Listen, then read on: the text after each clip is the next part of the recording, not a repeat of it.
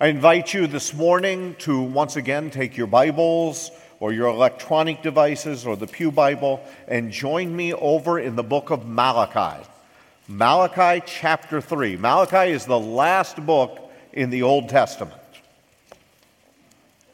Malachi chapter 3. This morning we will be finishing up our series on goals where we've been talking about finances during this month, and we've talked about them because the Bible has a lot to say on this particular subject. Beginning next Sunday, we will start a new series that we've entitled Out of Darkness. We're going to be looking at various different passages from the book of Job. Malachi chapter 3 this morning. As we have been going through this series, we've asked a series of questions, some what-if questions. What if everyone put God first? What if every member of Maranatha Bible Church and every regular attendee of this ministry put God first, so that we had no idols in our life? There was nothing that we were putting before God. What would that look like for us? What if everyone in our body was generous?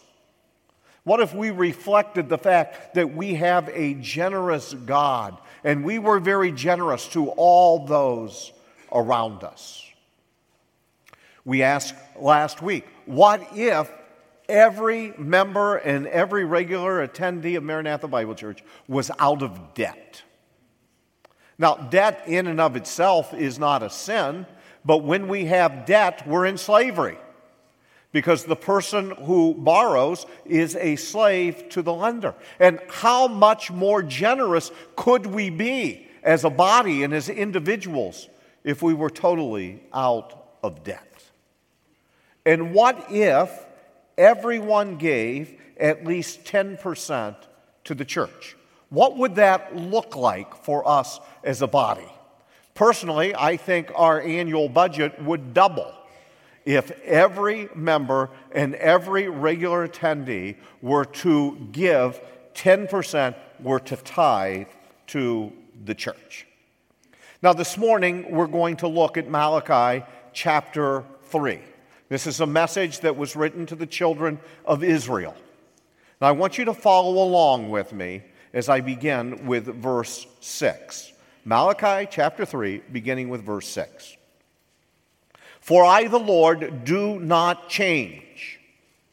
Therefore you, O children of Jacob, are not consumed. From the days of your fathers you have turned aside from my statutes and have not kept them. Return to me, and I will return to you, says the Lord of hosts. But you say, how shall we return? Will man rob God? Yet you are robbing me. But you say, how have we robbed you? In your tithes and contributions. You are cursed with a curse, for you are robbing me, the whole nation of you. Bring the full tithe into the storehouse, that there may be food in my house. And thereby put me to the test, says the Lord of hosts, if I will not open the windows of heaven for you and pour down on you a blessing until there is no more need. I will rebuke the devourer for you, so that it will not destroy the fruits of your soil, and your vine in the field shall not fail to bear, says the Lord of hosts. Then all nations will call you blessed, for you will be a land of delight, says the Lord of hosts. First of all, as we're starting out looking at this passage, I want to define the term tithe. Tithe means 10%. Whenever you find the word tithe, it just simply means 10%. So throughout this message, you may hear me interchangeably talking about 10% and tithing. It's exactly the same thing. It means 10%. So if you are giving to the Lord, you're not tithing unless you're giving 10%. Tithe equals 10%. Now, the tithe was a requirement for the nation of Israel. It was not optional for them. It was what they were told, commanded to bring. Actually, they were told to bring more than just the 10% at various times. But we're just going to focus on the passage this morning and this issue of 10%. Well, I want you to know that the tithe actually predates the law. Under the law, they were required to give 10%, but even before the law was given, the tithe is mentioned. Back in Genesis chapter 14, Abraham gave a tithe to Melchizedek. Abraham had won a battle. It's when he went to rescue his nephew Lot. And as he was returning from the battle, he met this character of the Old Testament, and we don't have time to explain everything about Melchizedek this morning, except to say that he was a high priest of God. And when Abraham met him, he gave a tithe, 10% of all the spoil that he had taken, he gave to Melchizedek. We also find then in Genesis chapter 28, Jacob promised to give to God a tithe. In Genesis chapter 28, Jacob had a dream of a ladder stretching from the earth into heaven. After he woke up from his dream, he made a promise to God in which he told God, God, if you bless me, I will give to you 10% of everything that you blessed me with. So I want you to see that the tithe actually predates. Both Abraham and Jacob were long before Moses and when the law was given. So the tithe is not only a requirement for the Old Testament Jews, but it is also a principle of operation that we find within the Scripture. Jesus, in addressing the Pharisees, told them that they ought to tithe. In Luke chapter 11, verse 42, Jesus said this, "But woe to you Pharisees, for you tithe mint and rue and every herb, and neglect justice and the love of God." Then notice what he says. "These you ought to have done without neglecting the others." Now, it is true, the Pharisees, Jesus at the time, he is speaking this, it is still the period of law. We do not come into the church age or the age of grace until the day of Pentecost, when the church is born.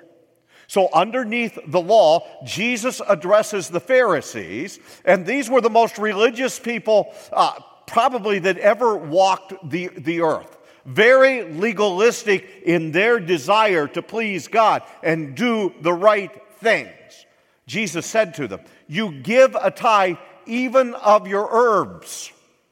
Now think of that, ladies. Go home and go to all your spices and take 10% of them and bring it. That's what the Pharisees were doing.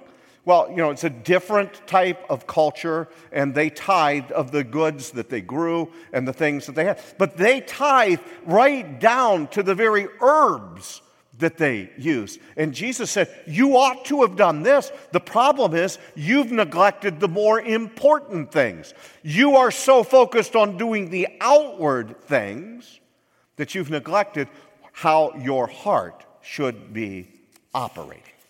So the tithe, once again, means what? What's it mean? 10%. All right, so it's an Old Testament principle. It's an Old Testament requirement. It is within that light that Malachi addresses the people of Israel.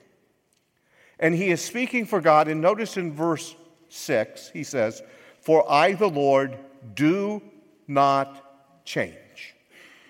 He starts, as he's going to talk to them about tithing, with the fact that the Lord does not change.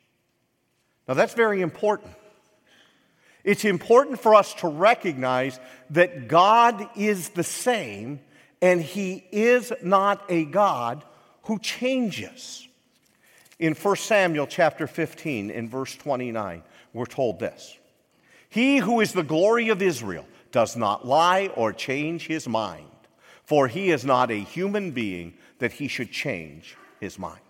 Over in the New Testament, we're told in James chapter 1, in verse 17, every good gift and every perfect gift is from above, coming down from the Father of lights, with whom there is no variation or shadow due to change.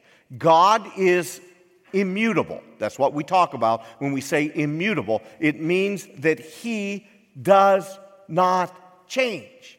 Now, why is this important for the nation of Israel to recognize? Because it says, for I, the Lord, do not change. Therefore you, O children of Jacob, are not consumed. God says the very reason you have existence as a nation is because I don't change. And I keep my promises. Because if I didn't keep my promises, the way you all are living would cause me to totally wipe you out. It's important to establish as the foundation that the Lord is consistent and does not change. So what do you think about when you think about God? What's your image of God? Do you see him as the loving God? Do you see him as the caring, merciful God? Do you see him as a God who is a God of grace? Do you see him as a giving God? The question to the Israelites would be, do they see their God as a God who has met all of their needs and has completely and totally provided for them? We start with this foundation of how do we view God? Do we see him as generous? Do we see him as the Almighty God who owns everything? Where's the foundation that we start with when we think about our giving to God? To the nation of Israel, Malachi, speaking for God here, says, the Lord does not change. He can be counted on. Now, the next thing that I want you to see in the passage is the charges that are made, both in this passage and earlier in the book. The charges that are made. Let me give you a little insight into prophets. The job of the prophet was to be a covenant prosecutor. What's a prosecutor do? He argues the case in court. He's arguing to convict the defendant that is there. I recently was talking to a couple members of our church, and I asked them about a local prosecutor that's in this area. And I was told, she's a very nice person, but I would never want to be in court with her prosecuting my case. Because she goes right to the letter of the law, and she is not there to provide mercy. She is there to make sure that everybody pays for the crimes that they have committed. That's the job of the prosecutor.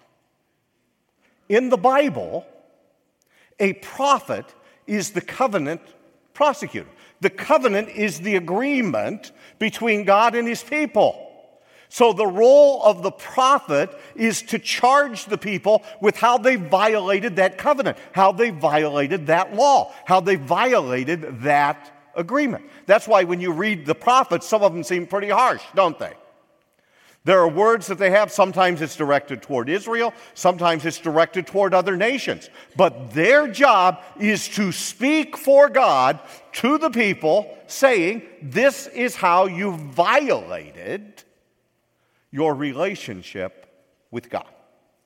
Now, throughout the book of Malachi, we find there are various charges that Malachi levels against the people.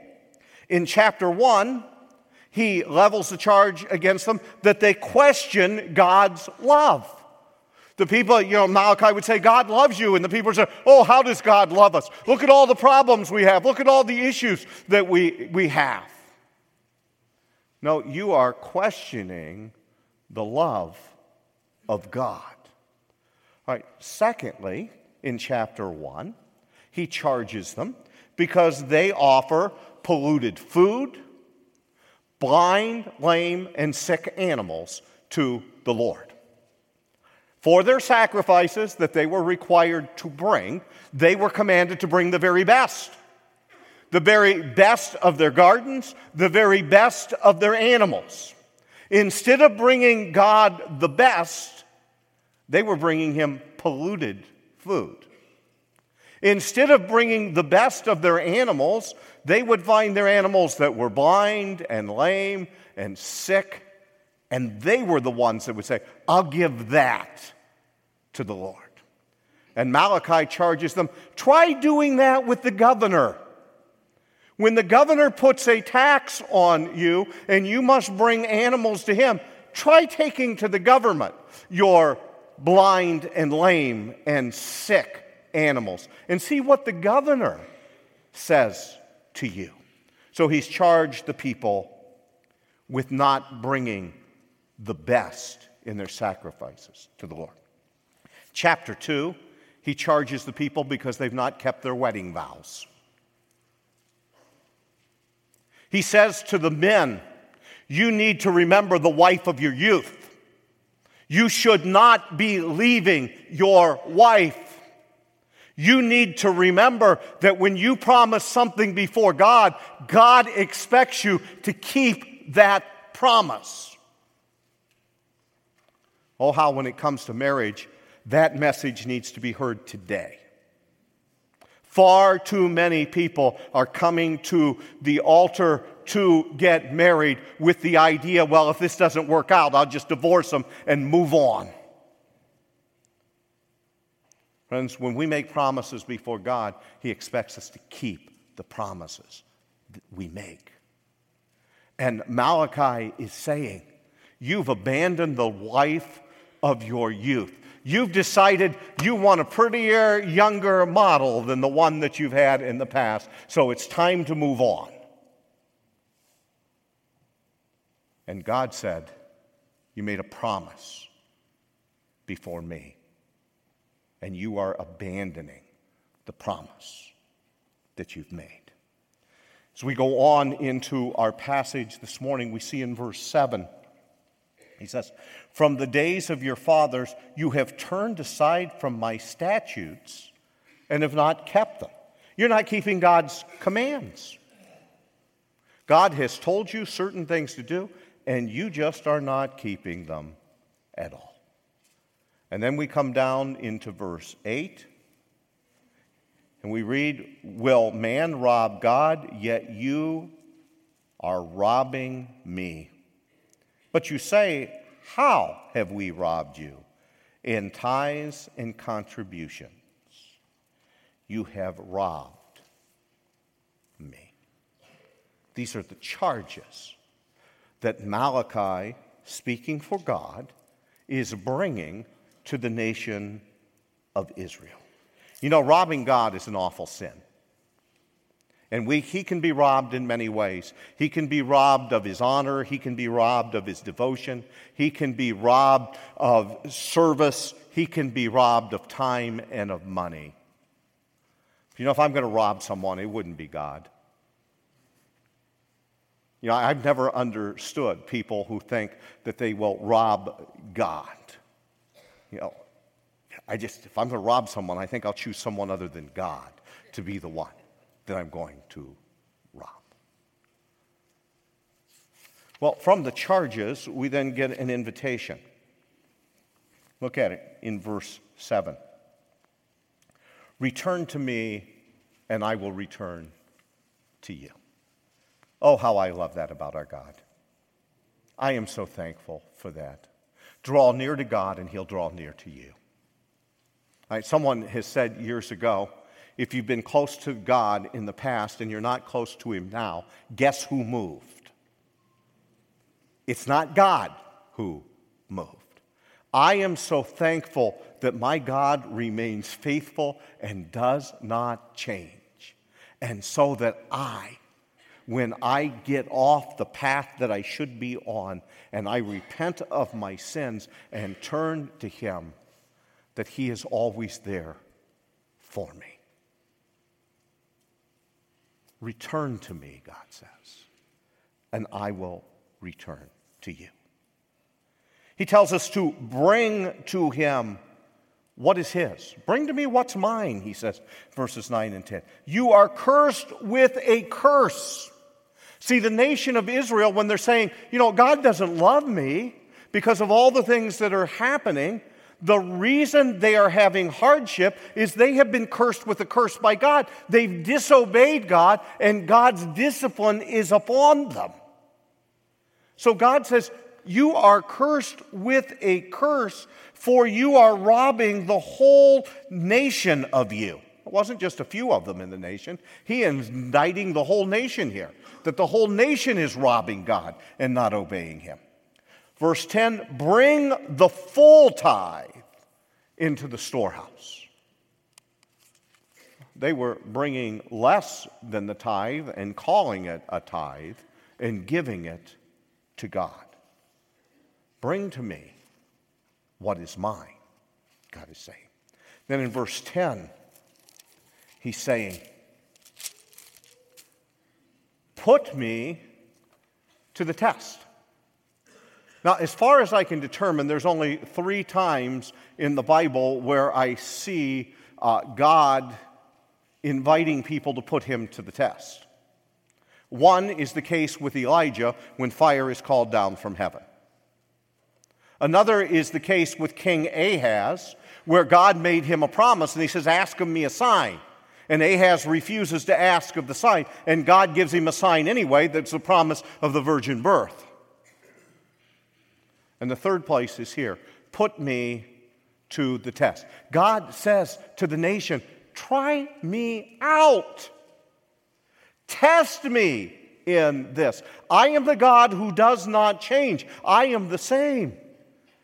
Test me in this.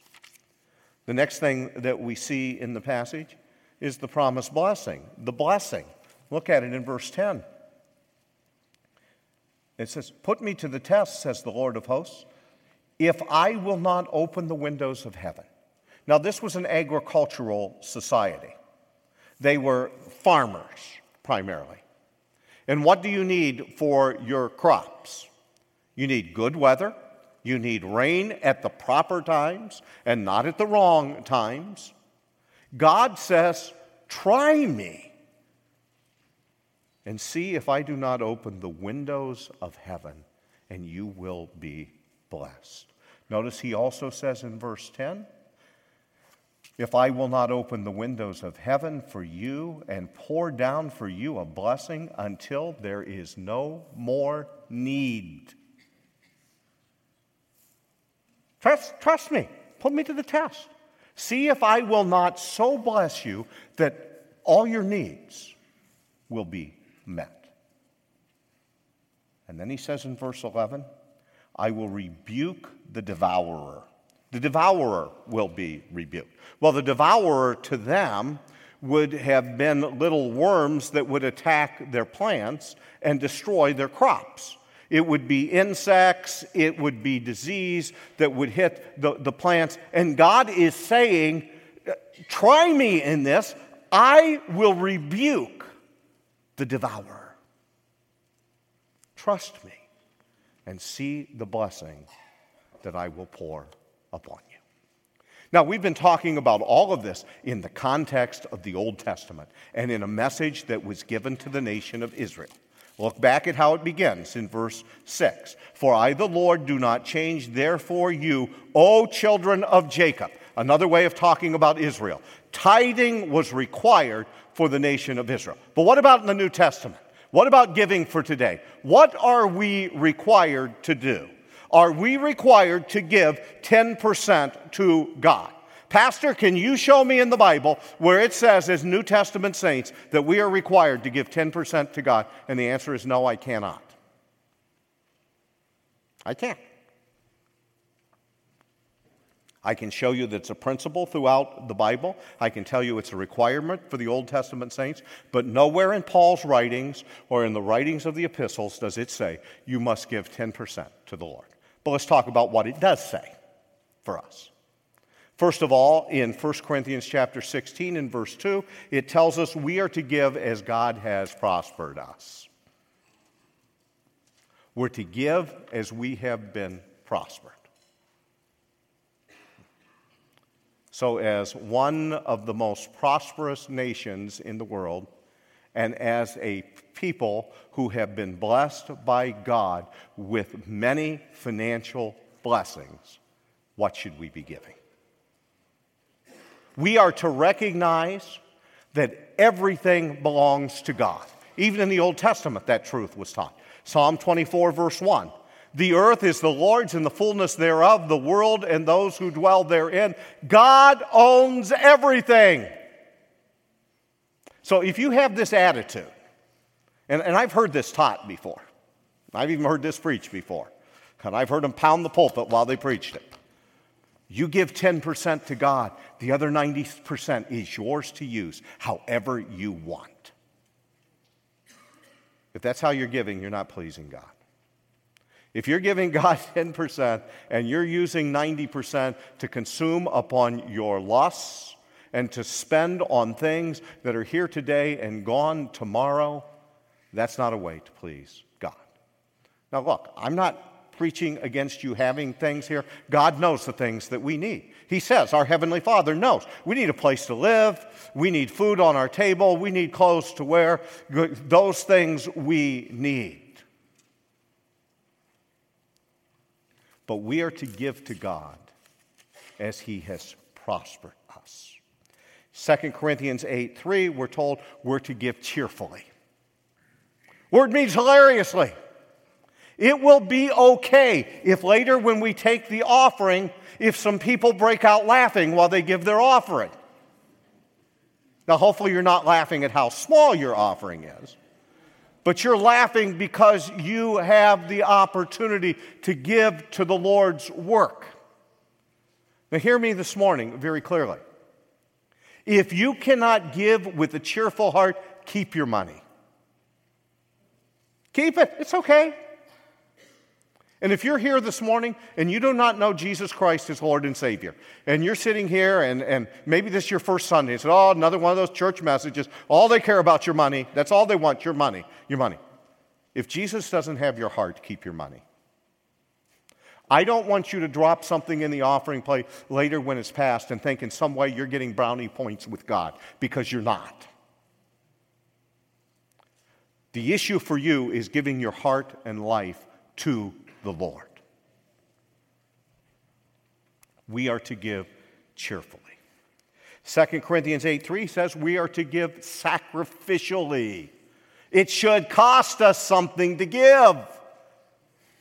If we can just give and it has no effect on us at all, we need to question, is that a sacrifice?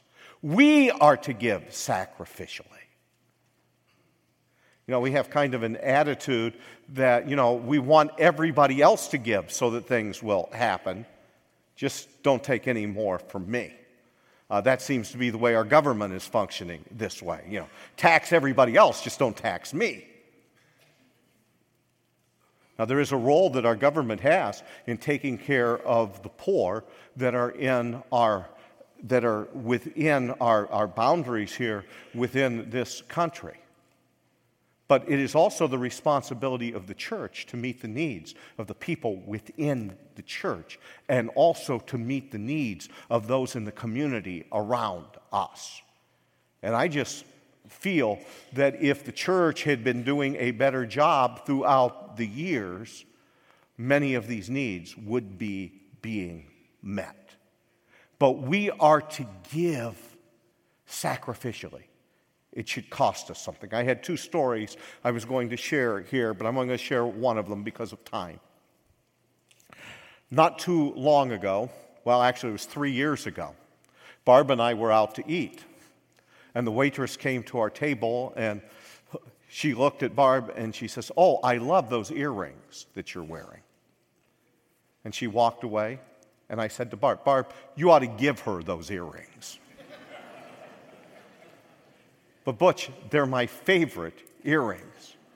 I said, "I know that they're your favorite earrings, but you ought to give them to her." You know what? I said, "I'll get you another pair. I'll get you another pair just like them. You ought to give them to her." But I don't want to give them to her.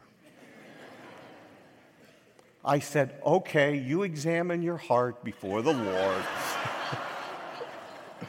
And if you don't want to give them to her, I'm not going to make you." So she took the earrings out and gave them to the waitress. I guilted her pretty good that day. For over 3 years, I've been looking for a pair of earrings like those. Cannot find them anywhere. They were silver with 2 special dangles that held down and that hung down, and I cannot find them anywhere. Finally, this last Christmas, after 3 years, I found something close to them. But see, it was real easy for me to tell her, "You ought to give her this." No sacrifice for me for her to give up her earrings. We are not to give to the Lord that which doesn't cost us something. We are to give sacrificially. There should be a cost for us in giving. And then we are to give thoughtfully. Thoughtfully.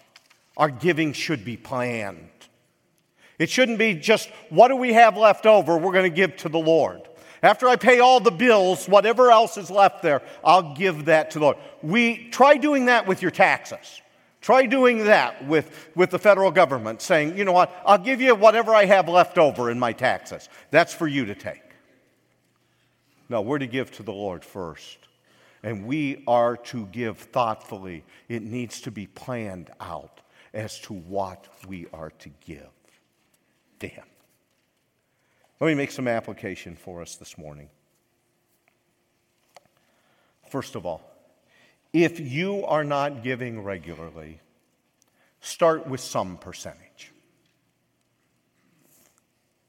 Some of you, because of in the past the way that you've handled your finances, right now you may not be able to give a tithe. And I am not suggesting to you this morning, please hear me. I know some other preachers have preached this, but I'm not suggesting this to you, that you take 10% and not pay your bills. You give 10% to the Lord and not pay your bills. Well, they say, well, if you trust God, wait a second. Some of your finances are so messed up that every penny you have is going out to pay past debts. That's why we talked about earlier, what would it be like if we all got out of debt? Start with some percentage to the Lord. If it can't be 10%, some of you have the idea it's either 10% or nothing. Well, no, start somewhere. Start with a percentage that you will plan to give to the Lord, and as you get out of debt, increase that percentage as you go along, and that's application number 2. If you're giving less than a tithe, trust God and increase your percentage. Increase your percentage at least until you get to 10%. And you may say, well, wait a second. You've already told me, Butch, it's not required in the Bible. New Testament giving doesn't require that I give a 10%. Yeah, that's true. Let me ask you a question. Is your reasoning, because I'm more prosperous than they were, I'm going to give less? Because it's not required, I'm going to give less. Because we have been given more blessings than the nation of Israel has been given, I'm going to give less. See, I can say to you, husbands, this morning, nowhere in the Bible does it say you should kiss your wife more than once a week. So you're going to say, well, I'll kiss her once a week because I need to do that. You say, but you can't show me in the Bible where it requires I have to kiss her every day. Hopefully you're kissing her more than once a week. If not, you've got problems that need to be worked out there as well. I don't kiss my wife because I'm required to do it.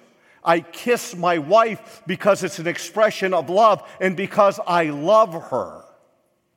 I kiss her each and every day, and more than once a day. Why? Because it's an issue of the heart, not an issue of requirement.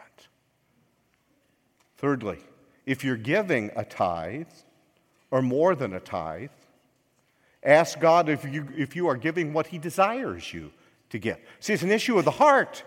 It's not about a percentage. It's about a relationship with the Lord. It's about a love relationship with Him. Let me just share with you very briefly here this morning, personal testimony. I was taught as a child to give 10% to the Lord. When I was young and I was given an allowance, my dad set me down and said to me, 10% of what you get belongs to the Lord, and if you want the Lord to bless you, you need to give 10% to Him. Because I started doing that when I was 7 or 8 years old, I can say to you, giving has never been an issue in my life because I established it as a part of my obedience to the Lord. And I want to share with you, God has met every one of my needs. God has blessed me financially far above what I ever imagined that He would do. Our God does not change, and He can be trusted. And He can be trusted with our finances. Are you robbing God? Or are you giving to Him what He would require of you to give? Let's pray. Father, help us that we might be faithful to You, that we might serve You, and that we might honor You, not only with what we have, but with our whole hearts. Help us that we might be wholly devoted to You. And Father, as we give this morning, may it be an expression of our love and our obedience to You. May You bless this offering and use it for the advancement of Your work around the world so that our Savior Jesus may be glorified. For it's in His name that we pray. Amen.